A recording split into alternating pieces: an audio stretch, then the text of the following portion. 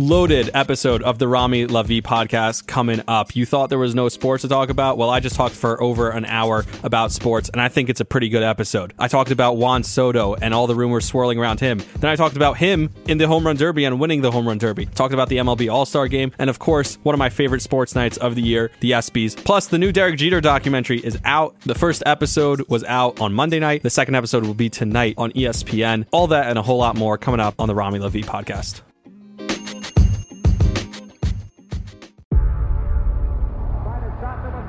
Before history is written, it's played. Before it's frozen in time, it's fought one shift at a time. Before it's etched in silver, it's carved in ice. What happens next will last forever. The Stanley Cup Final on ABC and ESPN Plus begins Saturday. Today's episode is brought to you by BetterHelp. I often talk on this podcast about breaking the stigma surrounding mental health. So if you're feeling stressed, depressed, or just want to talk, today's sponsor, BetterHelp, is here to help you. BetterHelp connects you with a licensed, experienced therapist online, and you have access to over 20,000 different therapists that you may not have access to in your area. All you have to do is fill out a questionnaire, and 48 hours later, you're set up with a therapist that fits your needs. You can then schedule video or phone calls and have access to unlimited messages back and forth with your experienced therapist. You can also change to a new therapist at any time with no extra charge. I often talk on this podcast about how perspective is anything, and that's something I learned in therapy. I had terrible anxiety, and I learned about how changing your perspective can change the reality. So take charge of your mental health and join the over 2 million people who already use BetterHelp for therapy online today. And if you use my code, you can get an extra 10% off on your first month. So go to betterhelp.com/Rami for 10% off. That's BETTER help, HELP.com/Rami for 10% off your first month. Do it today.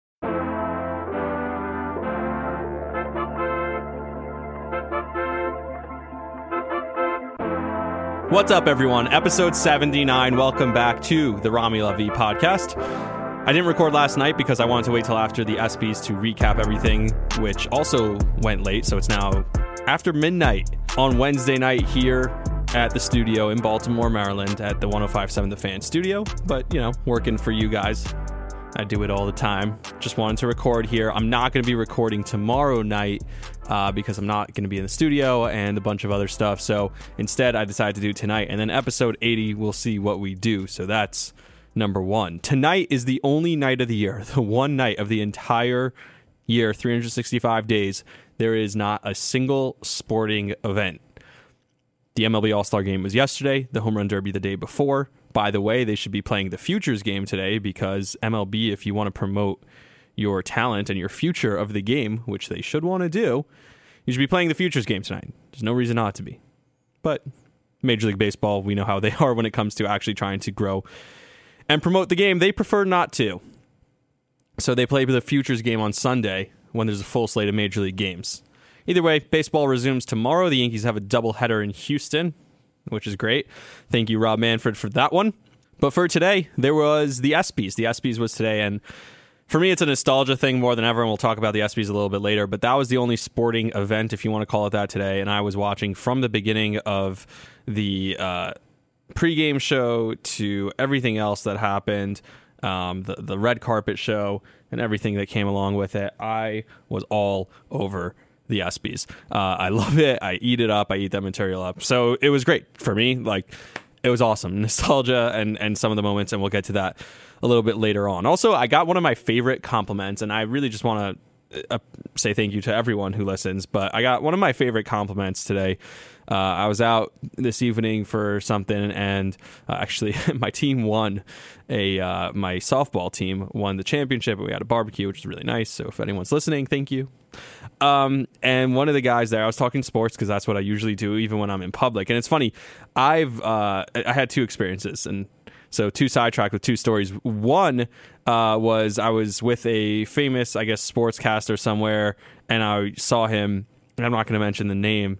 And I was like, hey, what do you think about this? What do you think about that? I was like, what, you think I talk sports all day? Like, that's my job. Like, I don't talk sports here. I was like, cool. And then the other was with Mike Richter. I saw he was talking to Kevin Weeks.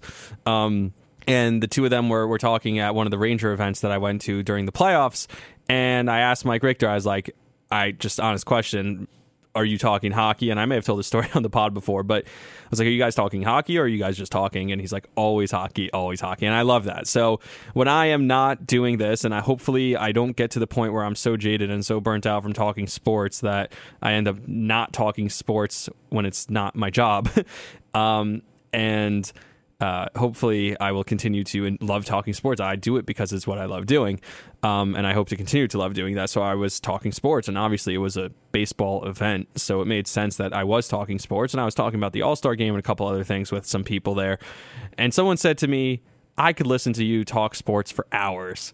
And I was like, wow, that's awesome. I'm like, well, first of all, I kind of do that for a living, even though the first thing they told me when I took this job was, hey, you turn your mic off and don't talk. That was the first thing they told me. But I have my podcast, so I don't need to talk on the air on the radio station when I'm not doing my podcast. So that's fine. And I told them, I was like, hey, listen to my podcast. By the way, I'm not videoing tonight, and it sucks, even though I have a stain on my shirt, so I don't really mind that much.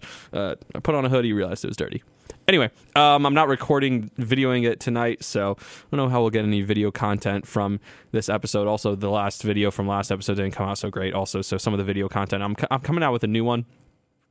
Just dropped a one about Juan Soto and that situation yesterday, so I'm coming out with another one, but forgot to bring my camera with me to the studio, so no video for the episode tonight. But in general, when people tell me stuff like that about they enjoy listening to me talk sports or they love the podcast. I had 3 separate people reach out to me this week, or 4, I think, who reached out and were like, hey, listening to the podcast, send me screenshots, send me a video, send me something, just like, hey, enjoying the podcast. Or there's some people who consistently, after every episode, there's one person in particular, but there's probably, I'd say there's a group of 3 or 4 people that after almost every single episode, they'll send me what they thought about the episode and different takes and where they agreed, where they disagreed, and what they thought about certain things that I said, or correct me if I was wrong. And I love that. Like, that is motivation to me, because that means that you're listening, you care, there's an actual audience. I'm growing a community, like I talked about a few episodes ago when I did officially change the name of the podcast. And that really motivates me. That makes me feel like I want to keep doing this, and I want to get on and keep, like, I'm actually reaching people. I'm actually sharing something with people, and people actually appreciate it and are listening to it, even if it's a small group. And I know I always said I don't necessarily do it for the listeners because I'm trying to build a portfolio and build my career. But at the same time, having the listeners and knowing they're there is so meaningful and so important to me, and it really motivates me and helps me keep going. So I really, really, really greatly appreciate everyone who reaches out. So if you're listening right now, send me a text, shoot me a text, be like, hey, I'm listening. I either like it or hate it. I don't care what you say. I'm just, it's just the thought that counts.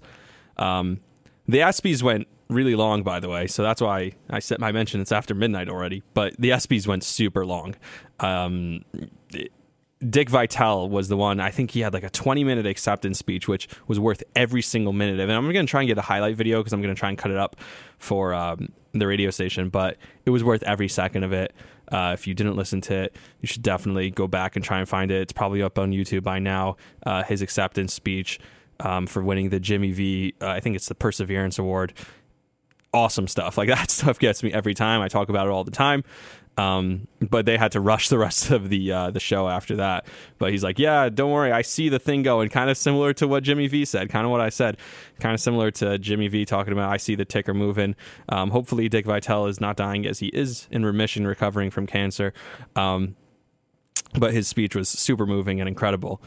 By the way, it's so funny. I feel like I haven't started the podcast yet, and I'm like 5 minutes in, something like that, because I can just talk forever.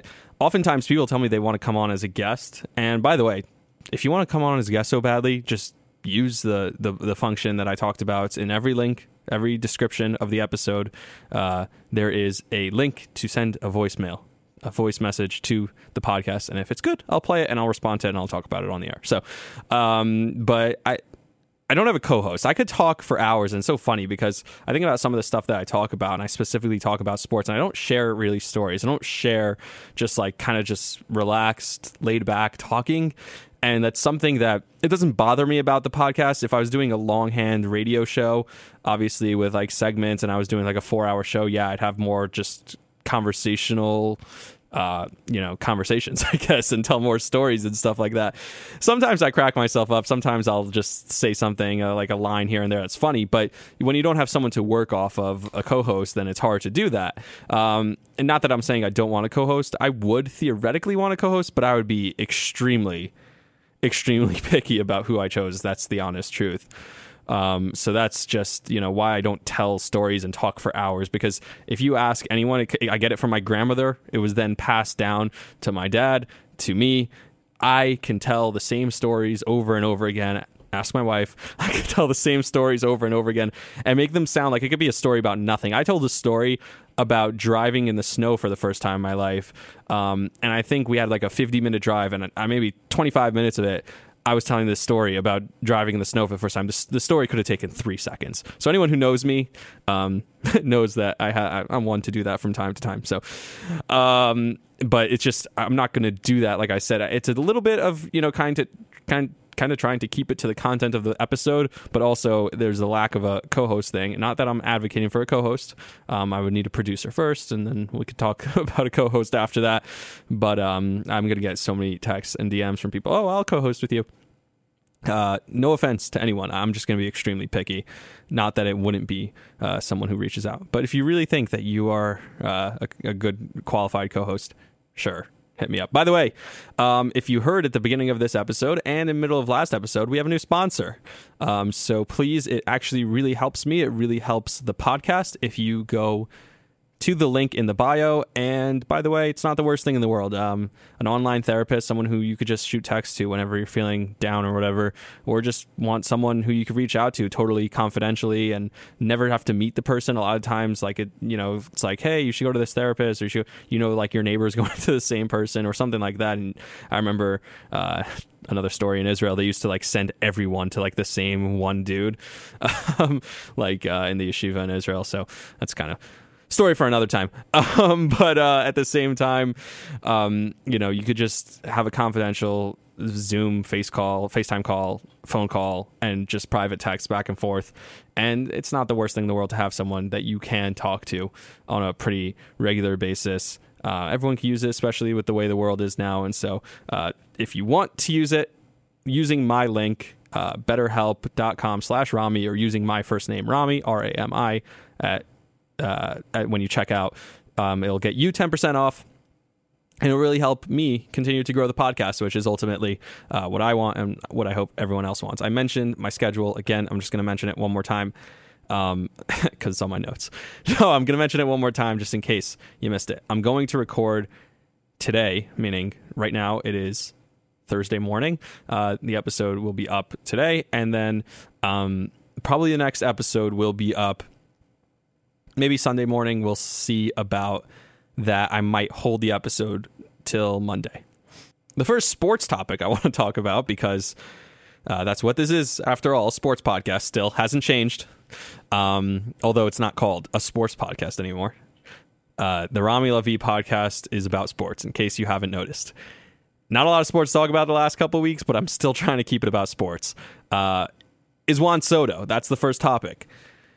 And I was shocked. I kind of mentioned it. I talked about it on the podcast. It was right after the rumors first started swirling, so it hadn't even hit the news cycle yet when I recorded. And I talked about Juan Soto, and I posted the video how the Yankees and Mets should give away everything. And that was met with such... I don't know. Yankee fans were like, no, we can't trade for him. Like such disdain. I don't know, such like... I was shocked by the reaction, not only to me. I was listening to New York Sports Talk Radio the entire next day and listening to the shows I listened to on that Monday. And to hear people think that you shouldn't get Juan Soto, that was an opinion from New York sports fans, specifically from Yankee fans, was astonishing to me. And I couldn't understand it. It's not even a question. Like, of course you should go get that guy if you can. So I kind of wanted to break it down, though. I didn't want to just say, oh, of course you should get him. I asked people who I spoke to what their specific objections were. I listened on the radio and tried to hear what people's specific objections were. I came up with a list of objections that people had for me. And here's kind of the list that I came up with. So first of all, people said, well, we don't want to give away the young prospects. It means we're giving away a pitching prospect. It probably means we're giving away Volpe. Probably means we're giving away Jason Dominguez also. Probably means we're giving away Gleyber Torres too, because the Nationals are going to want a piece for now back. Cool. That kind of makes sense, if you ask me. You're going to have to give stuff up to get something, right? That was the first objection. Get it. Next one is, well, we can't sign both him and Judge, and we'd rather sign Judge. Okay. Number 2, well, we could just get him in free agency in 3 years. Okay. Last one, this team is good enough without him. And then another one I heard, how do you know he can perform in New York? To all those objections that people are coming at me with, here's what I have to say about the young prospects. I'm going to tell a story that I don't know if people remember, but most of you who listen to this probably remember. I'm old enough to remember 2010 pretty vividly. The Yankees had just come off winning the World Series. The guy who beat them in Game 1 of the World Series and handled them pretty well was a guy named by the name of Cliff Lee. Cliff Lee then signed a contract away from the Phillies after he was traded by Cleveland to the Phillies for that postseason run. He then signed a contract away from the Phillies to the Seattle Mariners. The Mariners were a dumpster fire of a team, and by the deadline decided that they regretted signing Cliff Lee and were going to trade him. The Yankees had a trade in place for Cliff Lee. The holdup, Jesus Montero. Brian Cashman decided, I think he's going to be the catcher of our future. Posada's not going to be here forever. I don't want to give up Jesus Montero. Cliff Lee was then traded to the Texas Rangers and dominated the Yankees in the American League Championship Series en route to the World Series. If the Yankees made that trade and get Cliff Lee, then maybe they go to the World Series that year. Maybe they win the World Series that year. Maybe the most recent championship is not 2009, it's 2010. That's a whole nother year later. And then they have Cliff Lee for another couple more years while he was still at the top of his game. So where's Jesus Montero today? Oh, he was traded about 3 years later for Michael Pineda, a much less of a pitcher than Cliff Lee ever was, and especially in that season. Cliff Lee could have been the difference between a championship and not winning a championship. Michael Pineda was never going to be the difference between winning a championship and not. It was almost like a rehabilitation project by the time the Yankees got him, because they were like, hey, this guy showed so much promise early on in his career, and it kind of went sideways for him, and let's try and revive his career. And he was an okay Yankee. He wasn't bad. His best season was when he was cheating with the stuff on his neck, and then after he got suspended and thrown out of the game in Fenway, he was never the same again for the Yankees. That was his best run as a Yankee. And that's the guy who we hugged the prospect for? So you have a known commodity in a guy like Juan Soto, and you're going to hug a guy like the Martian because we call him the Martian, Jason Dominguez, or Anthony Volpe because we didn't sign a shortstop this offseason because of Anthony Volpe. And the other point is, how old is Anthony Volpe? 21? How old is Jason Dominguez? 20? Juan Soto's 23. He's only a couple years older than them, and we already know what he is. He's basically a prospect with how young he is. There are prospects right now that are the same age as him, and he's already won a World Series. He's already beaten the Astros. He just won the Home Run Derby. So don't tell me, we need these young players because we're thinking long-term, we're thinking the future. The future? This guy is the future. And he's also the present, and that's an important piece of it. Because you talk about you can't sign him and Judge. Well, first of all, I don't think that Juan Soto is going to immediately sign with the team that he gets traded to. I don't think Scott Boras is going to allow him to do that. I think he wants him to hit free agency because, as you've seen, he's turned down a 15-year, $440 million contract. We know what his value is going to be in free agency. It's going to be insane. He's going to be a 25-year-old with 5 or 6 full years of experience at the major league level, at a dominant level, most likely, barring any injury. So for Juan Soto, it's not about signing him at all. It's about the 3 years, the 3 postseason runs this year and the next 2 years of team control that you have on Juan Soto and making a run in one of those years and seeing if you can make a championship happen during that time. While you have Soto, your outfield would be Soto, Judge, and Stanton. So it has nothing to do with signing Aaron Judge. People saying you can't sign Aaron Judge if you sign Soto. That's not true at all. Actually, it puts more pressure on Aaron Judge. It's like, hey, dude, we got this kid Soto. Look how he just played. We just won the World Series with him, or we just came really close to the World Series with him. Don't you want to sign? Don't you want to stick around for this? And if Judge doesn't want to go, then he doesn't want to stay, then he wasn't going to stay anyway. But it doesn't change the Aaron Judge situation. You sign him to the 7-year deal, and then 2 years later, you make a decision on Soto. Maybe you won 2 World Series in 3 years. And it's like, all right, we can let him walk. Or maybe it's you won 2 World Series in 3 years. It's like, yeah, we want to make this guy the face of our franchise for the next 15 seasons. And then why do you care to sign him? Of course you're going to sign him. You're going to give him the money gladly. In the last 4 years of Aaron Judge, you'll have them play next to each other. And it's fine. Another prospect I forgot to mention, just because Greg Bird was also always a guy who the Yankees hugged as a prospect. Look at Jorge Mateo, who's the guy who's playing shortstop now for the Orioles. Yeah, he's got a great glove, but he doesn't have any stick. Like, think back to the prospects that we hugged in the past. Like, it's ridiculous to me that we're doing this over again. Another thing is the team is really good. That was another objection that people came to me, right? Well, I think it's the opposite. If this team was last year's team where they weren't close at all, they weren't a Juan Soto away from being a for sure championship, then I would tell you, yeah, don't go after him. Now, this team is not a Juan Soto away. This team could win the World Series today. Obviously, they could use a couple of additions, but Juan Soto puts you over the top. So because you're so close, that's why you do trade for a guy like Juan Soto. It's actually the opposite. It boggles my mind. Now, the can he handle New York question. A lot of people ask this question. Can he handle New York? How do you know he's going to be good in New York? You can give him this giant extension. First of all, like I said, you're not going to give him this giant extension right away. It's 2.5 years. Second, did you see what he did in the All-Star game? With all the rumors swirling, he goes up there and he hits for the home run derby and wins it. With the stories coming out that he was allegedly not allowed to be chartered by the Nationals after he turned down the giant contract and allegedly took a commercial flight and allegedly landed at 1:30 in the morning. And he still went out and won the home run derby. Yeah, he could perform in New York. He could perform with anything. We saw him perform against the Yankees' biggest rival already, and I mentioned that on last episode. And I really think what this comes down to is Hal Steinbrenner broke the Yankees. He broke Yankee fans. Where's the 27 mob? Where are the guys yelling and screaming, we could get anyone we want, we could sign anyone we want, we could do whatever we want? Hal Steinbrenner broke that crowd. Now they're saying, no, we need a penny pinch. By not signing people, by not going and paying Aaron Judge $350 million, all of a sudden it's like, and talking about like all the different things with like the luxury tax and all that, all of a sudden people think that we're poor. People think that we're cheap. Like, Yankee fans don't want to go get this guy, and I think Hal needs to look at that, and there's going to be a lot of stuff. There's going to be a lot of glorifying the past and the George Steinbrenner days, although not all of it was great, as you saw in the first episode of the Jeter Doc, but that's going to be coming up over the next few weeks. Everyone's going to be talking about the past. Everyone's going to be talking about George. Everyone's going to be talking about that. Hal might want to say, oh, F you, Yankee fans. I'll go get him for him, and he'll go to Brian Cashman and say, do whatever it takes, buddy. I want to see this happen because I want to shut up those fans. And maybe he thinks, I don't even need to think about re-signing this guy for another 2.5 years, and we'll see how that goes. But I want him in the building today so that no one can say that I didn't go for him. Now, the last thing is, do I think they'll actually go do it? I told you all the reasons why they have to do it, why they should do it, why they must do it. They won't do it. I don't think the Yankees are going to make the move. I think they're going to make different moves to tweak the roster. Brian Cashman has a history of holding prospects and hugging prospects, like I mentioned.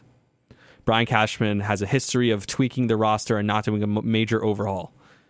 And I don't think this is going to be a trade that the Yankees make. That's just me. But the dude, like I said, he's the perfect guy. And if they're apparently at 2 o'clock in the morning landing in LA, he goes out there with everything going on, faces the media, answers the questions, and then wins the home run derby. This kid is special, and that's why you want to go get him. Speaking of the home run derby, one of the funny things in the home run derby is Pete Alonso. Everyone loves to make fun of Pete Alonso. He treats it like the World Series, blah, blah, blah. First of all, it's hilarious. It's really fun to make fun of Pete Alonso and make fun of Met fans treating it like it's the biggest deal in the world.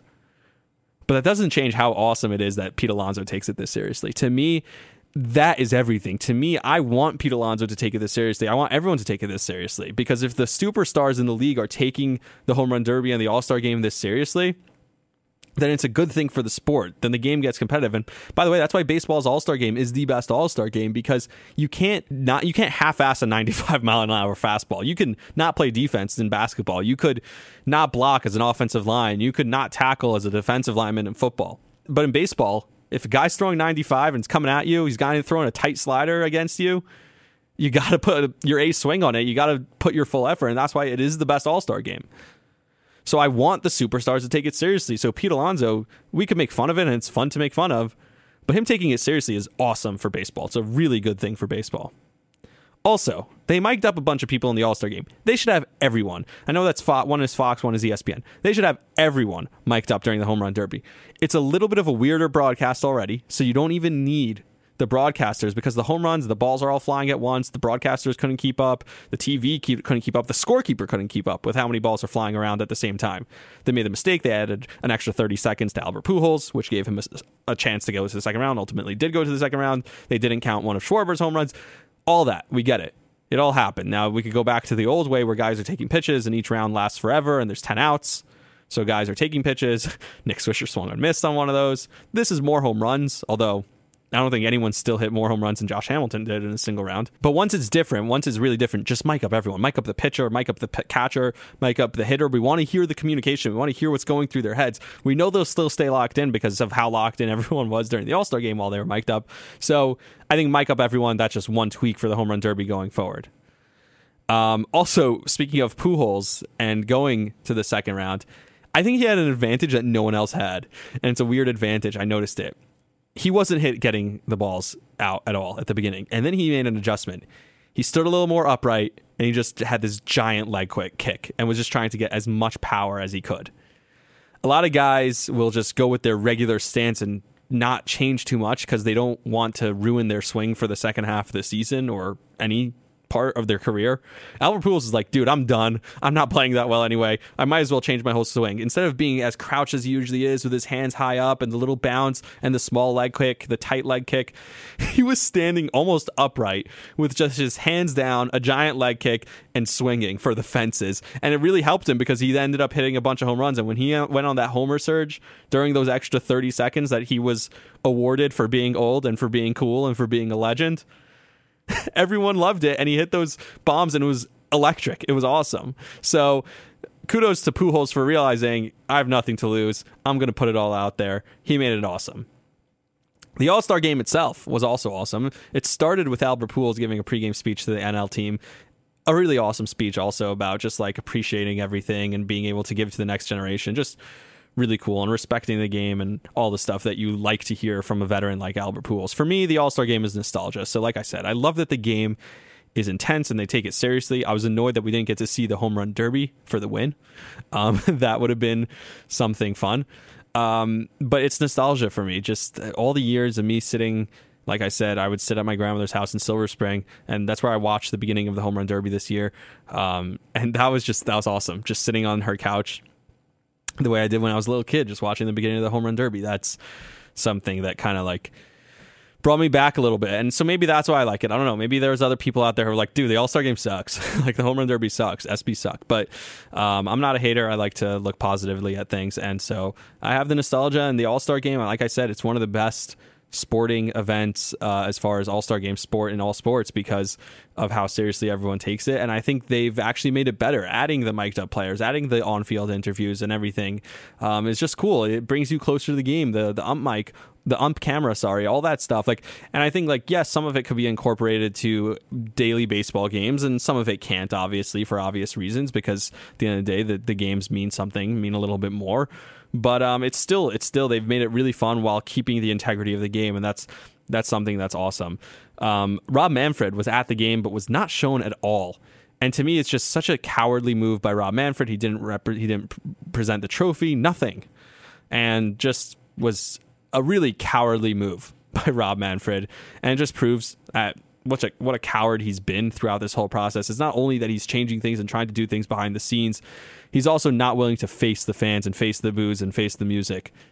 Another negative from the All-Star game, and I don't want to overload it with negatives. Mike Trout didn't play.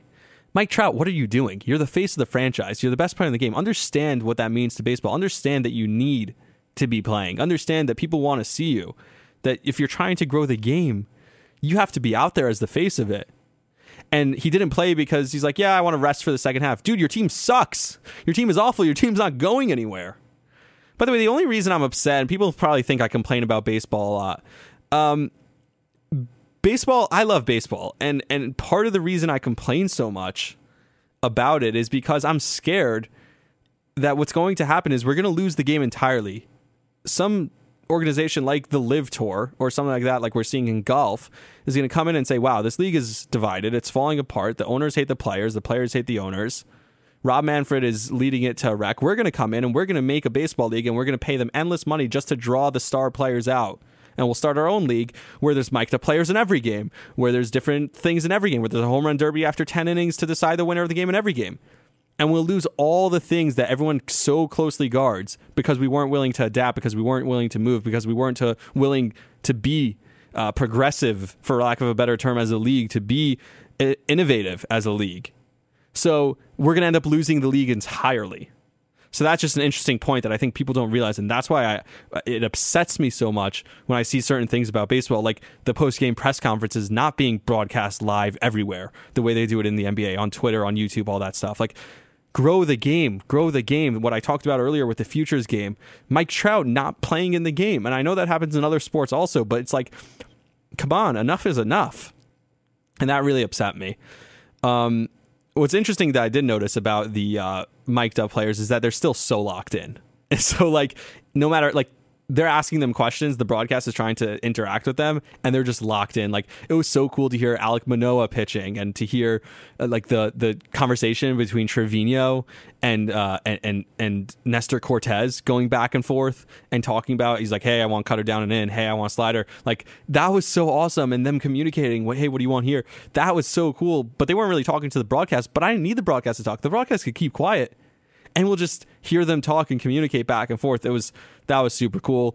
Clayton Kershaw, before the game, they asked him, like, hey, Clayton, you have to face Ohtani and Judge at the top of the lineup. What are you going to do? And he's a guy who's known to be an intense guy before it starts, and he goes, I'm going to throw it as hard as I can, and it'll probably go 91, and hopefully that'll be enough. First pitch, 91-mile-an-hour fastball, and Ohtani ripped it into center for a base hit, but then he picked him off. It's awesome. The only thing is, the game did miss Joe Buck.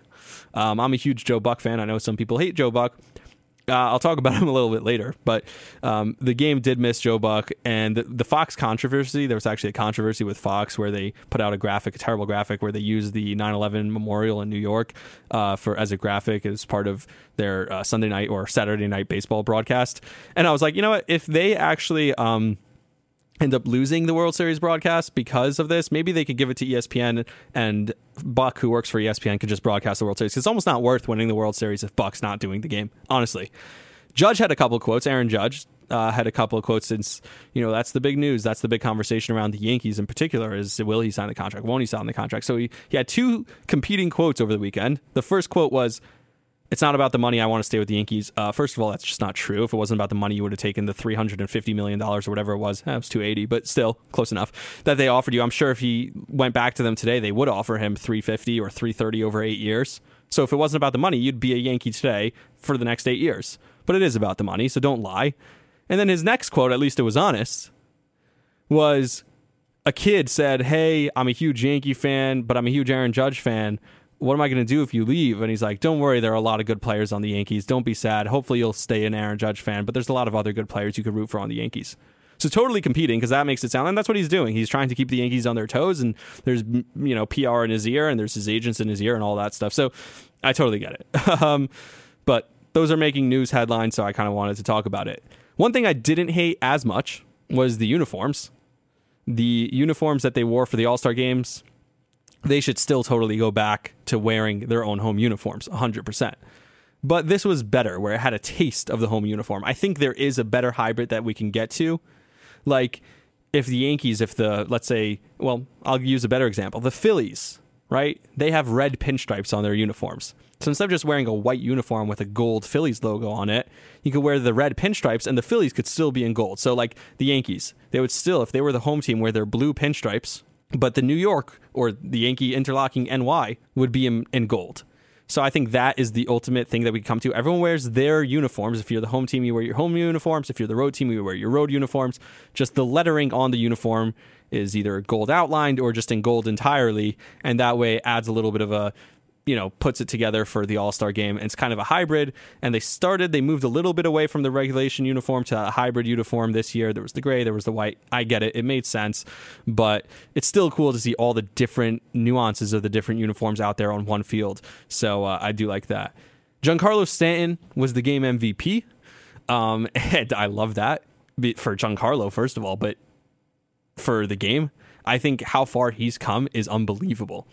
From even the beginning of last year being booed by Yankee fans, how celebrated he was by Yankee fans for winning the MVP and hitting that bomb of a home run, 300 or 457 feet, 112 miles an hour off the bat. And Yankee fans, these are guys who are booing him nonstop. I went on my podcast last year and criticized Giancarlo Stanton.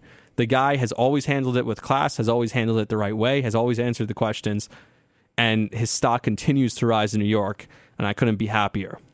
I don't know if anyone noticed. If you did, let me know. But you may not have known who started the All-Star game for the American League. It was a kid named Shane McClanahan. So who is Shane McClanahan, you ask?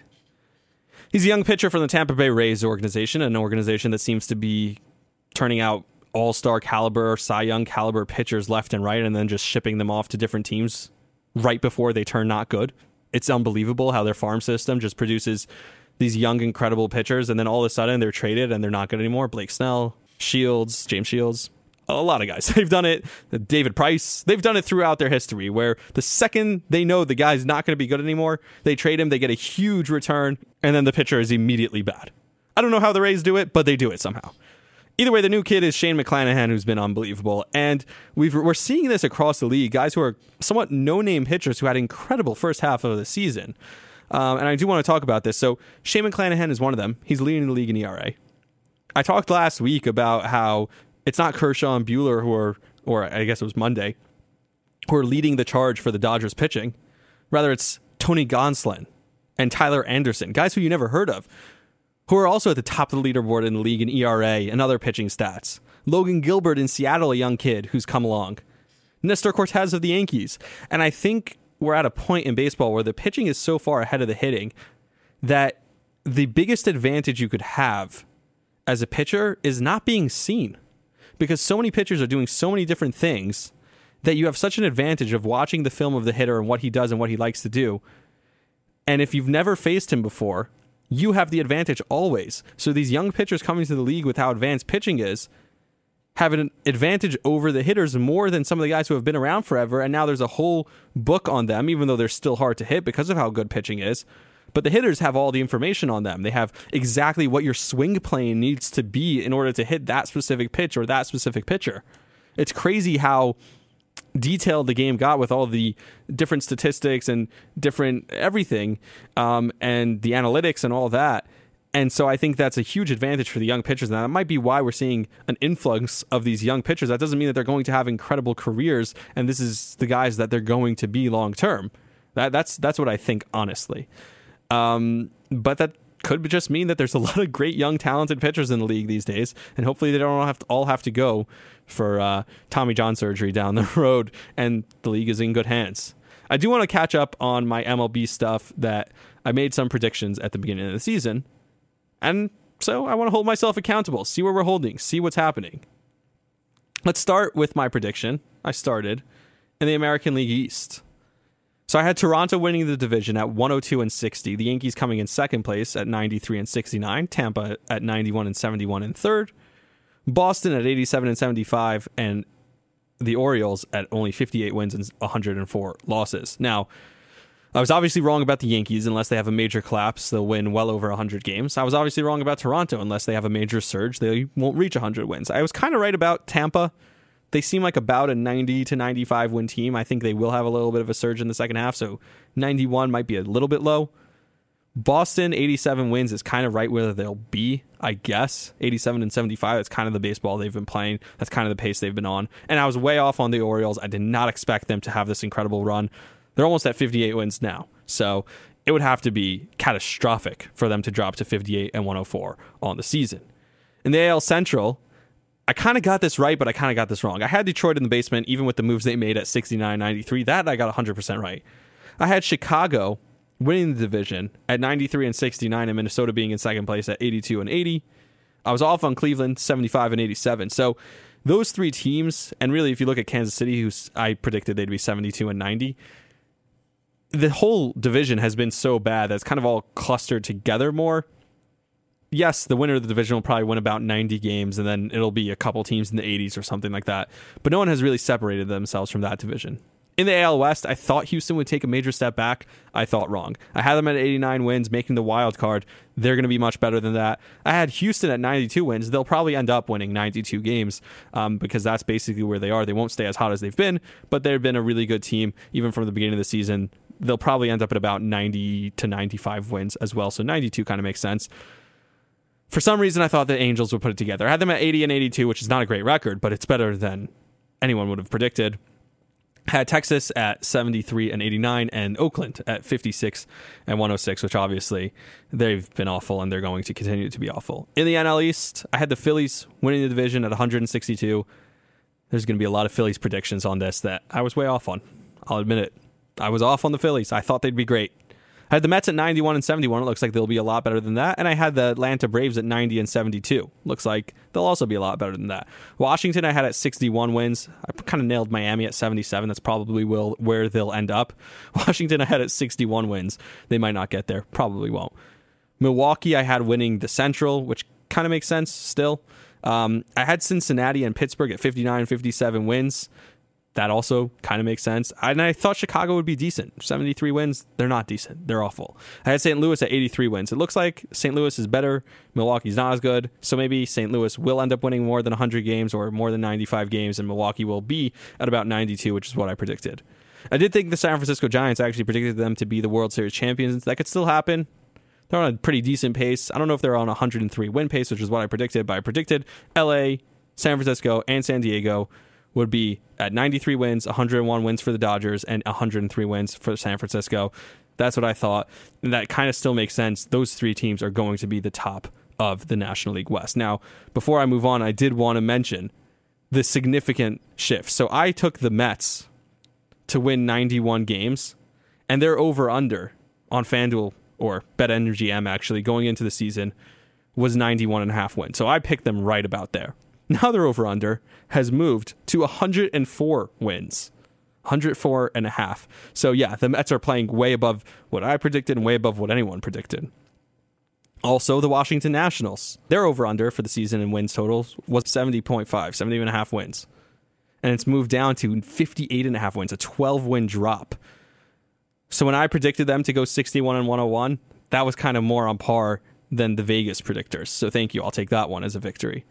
Baltimore was predicted to win 62.5 games, and like I said, I had them at 58 wins. And now their number has moved to 75.5, which is probably a higher number than what the Angels are today. If I had to guess off the top of my head, I don't know what the Angels' number is right now. And the Oakland Athletics, they were at a 68.5 win total. That was their projection. And now it's down to 58.5 win total for their over-under, much closer to mine, which I had them at 56 wins. Now, I did also predict Vladdy Guerrero Jr. would win the AL MVP. Garrett Cole would win the AL Cy Young. The NL MVP would be Bryce Harper. And I thought Zach Wheeler would win the NL Cy Young. Now, I can't say I was way off on those, but I was off on those. Vladdy Jr. could have a surge in the second half. He's had a decent season, but it would take a lot for him to overcome the season that Judge and Ohtani are having. He's at 270 with 20 homers, 57 RBIs, 830 OPS at the break. That's a really good statistical season for Vladdy. I still think he could come back and probably win the AL MVP. I wouldn't put it past him, but it would take a huge surge from both his team, the Blue Jays, and from him personally. Bryce Harper was actually having an MVP season. He was batting .320 with 15 homers, 48 RBIs, 9 stolen bases, and 984 OPS. But he got hurt. So if anything threw a wrench in Bryce Harper's MVP season, it was his injury. And you can't really blame that one on me. Garrett Cole, by the way. So Shane McClanahan, and everyone's talking about Nestor, and everyone's talking about a lot of people. But Garrett Cole, 9-2, 3.02 ERA, 113 innings, 147 strikeouts, and a .98 whip. And he's been surging lately. I think he's actually going to have a great second half. I'm kind of trying to speak it into existence as a Yankee fan, but I do think he's going to have a great second half, and I think he could actually make it close and try and make a case for the Cy Young for Garrett Cole. He's 9-2, by the way. So the record, even though the slow start, didn't really hurt him that much. But in the NL, the Cy Young Award is not going to go to Zach Wheeler, who's had a nice season, but Sandy Alcantara, I think, is just going to run away with it. He has a 9-4 record with a 1.76 ERA, 123 strikeouts, 138 innings, and a .9 whip. He's been unbelievable. So those were my predictions. We'll get back to them at the end of the season. We'll follow up and we'll see where I went wrong, where I went right. But so far, I've been pretty decent at predicting the Major League Baseball season, so thank you. Elsewhere in baseball, the first episode of the Derek Jeter documentary dropped, which was much anticipated. I actually just saw a rerun of it on ESPN, on ESPN2 actually, after the ESPYs. So the first thing, a couple takeaways. I'm not going to do a full recap of the first episode. Maybe I'll do a recap of the second episode, which comes out Thursday. So if you're listening to the podcast, it comes out tonight. Episode 2 will be on ESPN, I think, and definitely on ESPN Plus. And after the first episode was really good, I thought the second episode should be awesome as well. The first thing, and this is just a few takeaways. Like I said, I'm not going to do a full recap. The word can't was a curse word in the Jeter household. The Jeter parents were incredible parents. They were a major story in the first episode, what they had to go through as a biracial couple in Kalamazoo, Michigan in that era. And the fact that they raised their kids the way they did, and how people would laugh and people would tell them, teachers and others would say, hey, you got to give your kids realistic expectations. And they said, don't say can't. Derek Jeter was not the best baseball player on his team. I saw in some of the videos in like high school, he's playing third base. He's this little skinny kid. And they told him to dream big. They told him, do what you want to do. And he wanted to be the shortstop of the New York Yankees. And guess what? He was. And he did it for 20 years because they told him to chase what he wants. And they told him, don't ever say the word can't. It's never, I can't do anything. I can do anything. And if you force yourself and you try and make things happen, good things happen. Something that was interesting to me that I took out of it was people hated George Steinbrenner. This was the second thing. When he was suspended in, 1991 or 1990, they found out, first of all, how do you find out in that era? I was thinking about this. In 1990, it's announced during the game that George Steinbrenner is going to be suspended. And there's murmuring around the stadium, and all of a sudden everyone starts cheering. And John Sterling talks about it on the broadcast. He's like, and crazy turn of events. He's going to be suspended. George Steinbrenner is going to be suspended. And I don't know, he wasn't announcing it to the crowd, so I guess someone was probably had one of those like radios with them, those like transistor. I don't even know what they're called. I work in radio. I don't know what they're called. Radio is old. I'm working it, but radio is an old timey thing. And somebody must have had one with them because they knew that George Steinbrenner was suspended as the owner of the New York Yankees, and people knew, and it was out there already. And so I don't know how people knew, like I said, but people knew already, and it was making its rounds, and everyone started cheering because George Steinbrenner was hated. Like, we think, and perspective is everything, and like I always say, and things change so quickly. People hated George Steinbrenner because he had this image of terrible Yankee teams from the late 80s and the early 90s. And people thought George was the reason why. And it was kind of a blessing in disguise that George was gone because Gene Michael took over, and that allowed them to draft and develop a young Derek Jeter, a young Mariano Rivera, Andy Pettitte, Jorge Posada. And if Steinbrenner was meddling, then who knows what would have happened. And then he comes back and spends all the money, and all of a sudden it's George Steinbrenner is a legend. We love George Steinbrenner. Like, it's so crazy how the times change and how perspective on something can change so quickly. Another thing is how incredible Buck Showalter was. So I did not know this, but George Steinbrenner comes back. The 95 season happens where the team is really close. Kind of reminded me of the Rangers season this year, or I guess going into 96. All of a sudden, everyone gets fired at the end of the 95 season because it ended in such a disappointing way. There's a major changeup. Don Mattingly is gone. And then the next year, the Yankees come back and win the World Series. So it's kind of like the Rangers before this year, where, you know, there's the whole front office turnover and everything that happened with Jeff Gordon and all that.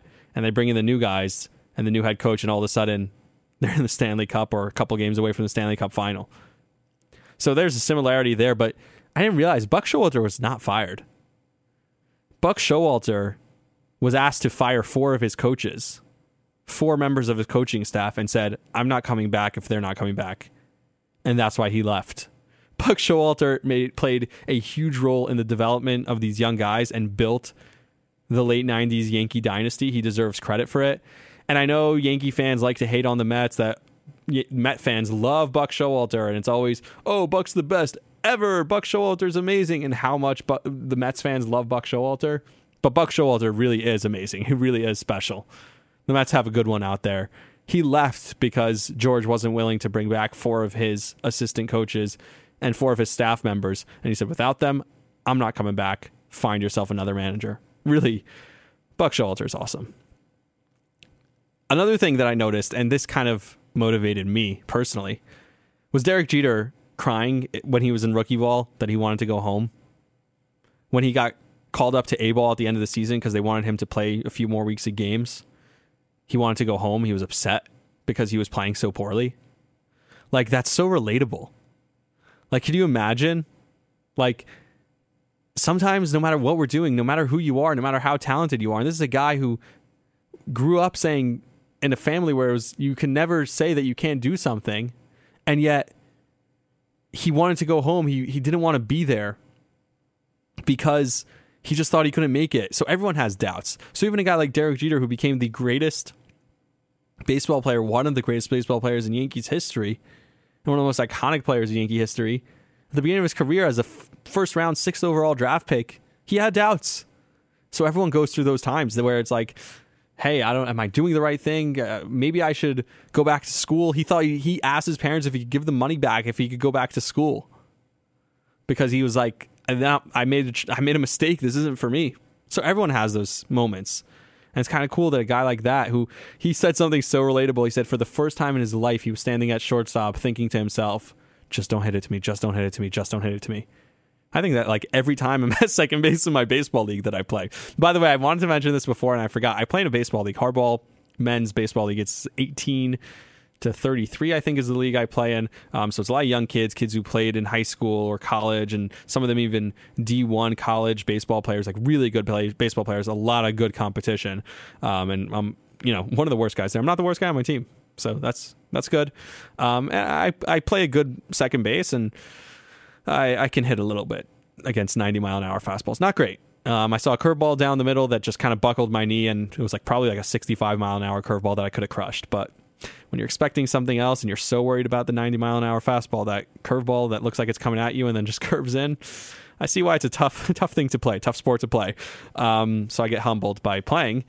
I played 2 games in back-to-back days earlier this week, and I always complain about Aaron Judge wanting 2 days off or a day off when he already has a day off. He wants another game off that week, or guys coming out late in games because for defensive replacements to get them off their feet. 162 games in 190 days, or probably even less, 180 days, is absurd. What baseball players do, I don't know why. My legs are so tired from playing 2 games in a row. So baseball players who I like to make fun of for oh, you're just playing a baseball game. For some reason, it's hard. I can't tell you why, but it's hard. It does stress the body. I don't know. It just does. Anyway, I was talking about Derek Jeter. He made 56 errors when he was in A-ball. Can you imagine how that would play out today in the Twitter era, or social media era? We'd be getting TikToks of Jeter making another error, and guys like, this is the guy that we're keeping in a minor league system. We should be trading him for this and that. If George Steinbrenner was there, thank God he was suspended, because if he was there, he would have been gone in a minute. We know that he almost wanted to trade him for Omar Vizquel in 95, who was at the end of his career, or at the end of his prime. So, yeah, I talked about not hugging prospects before. Like I said, there's all the reasons why in this case I think you shouldn't be hugging the prospects. But we would have been throwing the prospects away. We would have been crapping on Jeter and sending him away at 21 years old, or whatever it was, 19 years old, after all the errors he was making when he was in A-ball. That's crazy to me, how the reaction. Another thing, and I talked about this with George Steinbrenner, how we always think now is the worst, and we think, oh, Hal. We talk about how bad Hal was and how amazing George was, and how George was not actually always loved. We talk about how bad baseball is and how bad Rob Manfred is and the lockout this year. Can you imagine the 94 season? Just the middle of the season, the Yankees are having the season that they're having, and you cut the season short. And it's all right, everyone go home, pack your bags. Season's over. That's insane. That's something we love to talk about how bad things are today. And when you look at, I listened to one of the latest Ryan Russillo podcasts. This is how you know there's no sports. Was about the Civil War. He was doing a book review with a guy who wrote a book about the Civil War, and he's like, everyone likes to talk about the conflict today, and the guy even said that he has interviews, and the interviewer will be like, well, it's similar to the conflict today, wouldn't you say? And he's like, no, you didn't read the book if you think the conflict today, any division in the country today, is at all in any way, shape, or form similar to what happened in America in the time of the Civil War, and even in the 1800s and the late 1700s and early 1800s and even the late 1800s. Yeah, it's just kind of funny how we look at today as always the worst. Like Rob Manfred, as bad as he is, at least he didn't cancel the season completely. At least he didn't in the middle of a baseball season say we're not having it. So just have some perspective is my point, I guess. All right, I've been going really long, but I want to talk about the ESPYs. Because the ESPYs, like I said, one of my favorite nights every year. And it's a nostalgia thing, I know, but it gets to me. And the Jimmy V Foundation is something that's special to me when I hear these people who are either cancer survivors or unfortunately battling cancer, and talk about what the research and the money can do and what, they're going through and the minds that they have. Some of these people are the strongest people, and it's why we love sports. It's what brings people together, and you get to see why we love sports. You get to see people being brought together, and the Warriors owned the night. That was the first thing. Obviously, Steph hosted. He wins the award for best male athlete. Klay Thompson wins the award for comeback player, which was BS. Trey Mancini should have won it, but whatever. I have the Baltimore bias now because I've been in Baltimore too long. I'm starting to have Baltimore bias. Draymond did a whole mini podcast episode in the middle of the whole ESPYs, and then the team, they all went up there and won the team award for the best team. So they really did own the night if you're the Warriors. Joe Buck came out, and Joe Buck was reading off the script that, he obviously probably wrote or somebody wrote for him, and he's reading off the teleprompter, and then they showed the video. He was introducing Albert Pujols. First of all, after missing Joe Buck in the All-Star game, just getting to see him come out there and do anything was awesome to see. I was happy to see him. It felt like I hadn't seen him in forever. And he then goes off script and is like, but I know you guys, I'm supposed to present the award now to Pujols, but I just want to go off script for a moment if you'll allow me. And it'll be really quick. And I just want to say how special of a person Albert, and he just went into this monologue that was so concise and so well said, and just with his powerful voice, and just, it was awesome. And I miss Joe Buck. Can't wait for football season to have him back, and hopefully we'll have him back in a baseball booth soon. And then Pujols, I didn't know about this organization that he has. I didn't know that he's literally taking care of medical bills for an entire community and an entire city, or even, I don't even know where he's from. And then he has the organization because he has a daughter with Down syndrome, and he has the organization for kids with Down syndrome and for adults with Down syndrome and people with Down, and how much he does for them and just the videos. And he seems like a really, really awesome, genuine dude. And I know there were some rumors about him earlier this year, and who knows what's what and what's only rumors, but Pujols, like I said, it's fun to root for guys that are just good people. And watching that stuff, I was moved. I was like, wow, he's actually just that special of a guy. And that's awesome. That's awesome to see that there are certain athletes out there that are really, and the power that he uses his platform and he uses sports to bring people together and make a positive change in the world is just, that's awesome. Also, they had a tribute to literally the greatest mayor of all time who won the Arthur Ashe Award. Vitaly Klitschko, I think is how you pronounce his name, is the mayor of Kiev. And he is actually, this is just insane. He, in the war for Ukraine against Russia, he's actually been going and bringing food to shelters, going and bringing people to shelters, going and speaking at the hospital and talking to people, and going to people's homes. And then he's going out in an army uniform with a gun and fighting for his country and fighting for his nation and fighting for his people. What? Can you imagine, if the president of the United States, or even just the mayor of a city of New York, actually went, there was a fire and he went to go save people, or there was, God forbid, a war here, and the actual, mayor or president was going out and putting himself on the line and putting himself amongst the people and not just hiding in his high castle, speaking, I don't know, talking points to the media.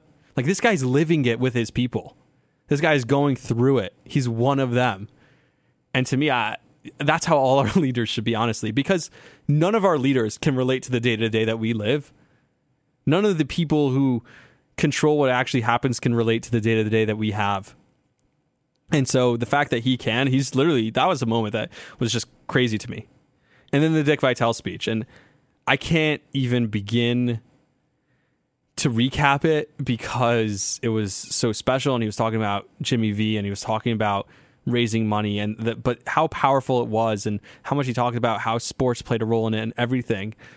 And just minor, I don't talk about it a lot, but I do have some experience with cancer, and specifically kids with cancer. I volunteered at a summer camp for 3 summers in a row, working with kids with cancer. And I've seen those kids, and I've seen what research can do, and I've seen what, unfortunately, these kids and families go through. And he was talking about how his friends that he made, and the people that he considers his friends. He said he went to funerals of kids and adults that he considers friends now, because they were like, he was their support group and they were supporting each other. And he talks about everything and the platform that he has and what he's done with it is just remarkable. I'll put a link, if I find one, in the description to his interview, or to his speech, I should say. The dude is incredible, and I know he's a word master, and so that's literally his job, but that was such an amazing moment. And a night like tonight, the ESPYs is everything that is right with sports, and with everything that's wrong and everything that's going on in the country, and everything that's going on in the world, it feels like stuff is divided all the time. But tonight is everything that's right with sports. The jokes, we're able to poke fun of it. We're able to take our mind off of stuff by just having fun and using it as a distraction, but also using it as a platform to make good things happen, a platform to make positive change and really make people come together and help people, help inspire people, and help use it as a platform. I talked about with Derek Jeter, like how him saying can't was a bad word, or the learning from his experience, learning that he wanted to go home, and how I could take that to my career, where sometimes there are down days where I'm getting yelled at by the guy whose show I'm producing at 3:00 in the morning. Happens. It just does. It happens. And it feels like the job sucks. And it's taking a step back and saying, okay, no, this is awesome. There's so much good here. Having the attitude, having the positive attitude is just, that's what sports is awesome for. I did see one funny thing before I wrap up, because I know I've been going forever, but LeBron James, actually, because Steph had the joke where he called out LeBron, where he's like, he had a couple jokes calling out the Lakers, talking about the old, talking about how, the only team that wins in LA, they should get a bunch of old stars, old washed up guys. They go to LA. That's what we do. Whatever. There's a couple of jokes that Steph Curry had about LeBron. And there was a fake tweet by Bleacher Report, spelled like BLEATCHER report, put up a fake tweet from LeBron. Steph is all caps, hilarious, man, laughing emoji. At ESPYs, y'all nailed the cut with this one. But what's even more funny is to try and see him play a healthy team in the playoffs. All jokes, though. Hashtag just a kid from Akron, Ohio. Hashtag I'm still king. And this had like 30,000 likes on it. And you know why? Because that literally could have been a tweet that LeBron sent out. And maybe I'll do this on another episode, because I have, like I said, coming up, I have a little bit of NBA talk to do. I have an interesting idea for the NBA. So teasers, spoilers for next episode. Teasers, I guess. I have an interesting NBA idea about how we can fix contracts in the NBA. I talked to a friend of mine who is a huge soccer fan. And he said it's been a problem in soccer forever with these billionaire owners who just, it's on a crazy level there, apparently, how little the players and owners respect the contracts. I do, like I mentioned, the top 32 quarterbacks, and we're going to go and do the elimination process of the quarterbacks. And I came up with my list. I'm sure nobody is going to be angry. I already wrote out the list for my top 32 quarterbacks, rated them 1 through 32 going into the season. So we'll do that on another episode. But also maybe we'll talk a little bit about LeBron and how he just closed his mouth. He'd actually maybe be considered the greatest player of all time. That's my hot take, and I'll explain it on next episode. So until then, I do need to wrap it up. So until then, like, subscribe, share it. Please do. Everyone, like I said, I really appreciate the people who reach out. And if every single person who reached out and said they were listening and said they love it, went and then decided to share the podcast with someone that also might like it, then that would help me tremendously. Like I said, the link in the description for BetterHelp, the therapy, online therapy, and a whole bunch of other stuff, like I said, that can just help the podcast. The videos that I'm posting on Twitter, YouTube, Instagram, all that stuff. So like, subscribe, rate, review, share it. And reach out to me if you like it. And that really helps me. It really gives me confidence. So I appreciate it all. And until next time, you know what we're going to be talking about. We just don't know when. Like I said, hopefully Sunday night. Until then, see ya. You were the best nights of my life. You got the light that always shines. I miss the way that you move and the way I get high when you take me to your heights, like I'm standing in the sky. I see your subway cars and your road graffiti. I breathe your air when I land in another city. I'll be that one that's got you printed on my bones. Yeah, you're all I know. Everywhere I go, I ain't changed it all. Always on my road, I'm still New York. You're the only that I'll ever know. My concrete walls, I'm still New York. I'm still New York. Oh, I'm still New York. Yeah. I wanna drive down Riverside, see the birds flying on the High Line. With the sidewalks burning, we pray for rain in July. I want the Yankees 99, and the Knicks on a sold-out night. When the curtains close and the Broadway streets are alive. I need your heartbeat close, don't you ever leave me. And I breathe your air when I land in another city. And I'll be that one that's got you printed on my bones. Yeah, you're all I know. Everywhere I go, I ain't changed it all.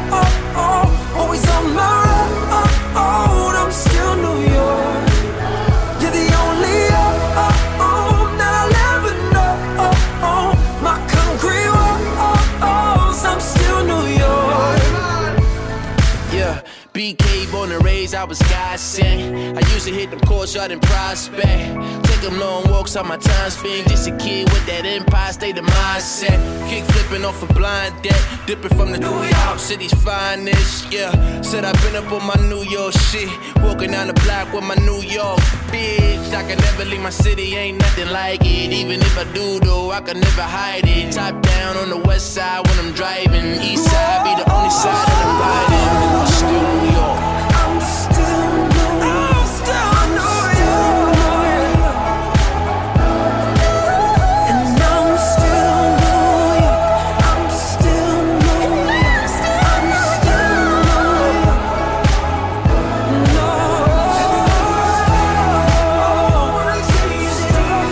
Whenever I go, I'm still New York. No.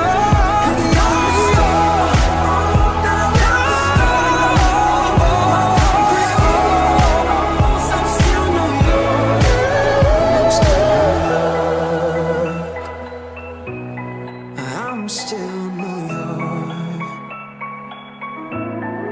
And everywhere I go, I ain't changed it all. No. I ain't changed it all. I'm still New York.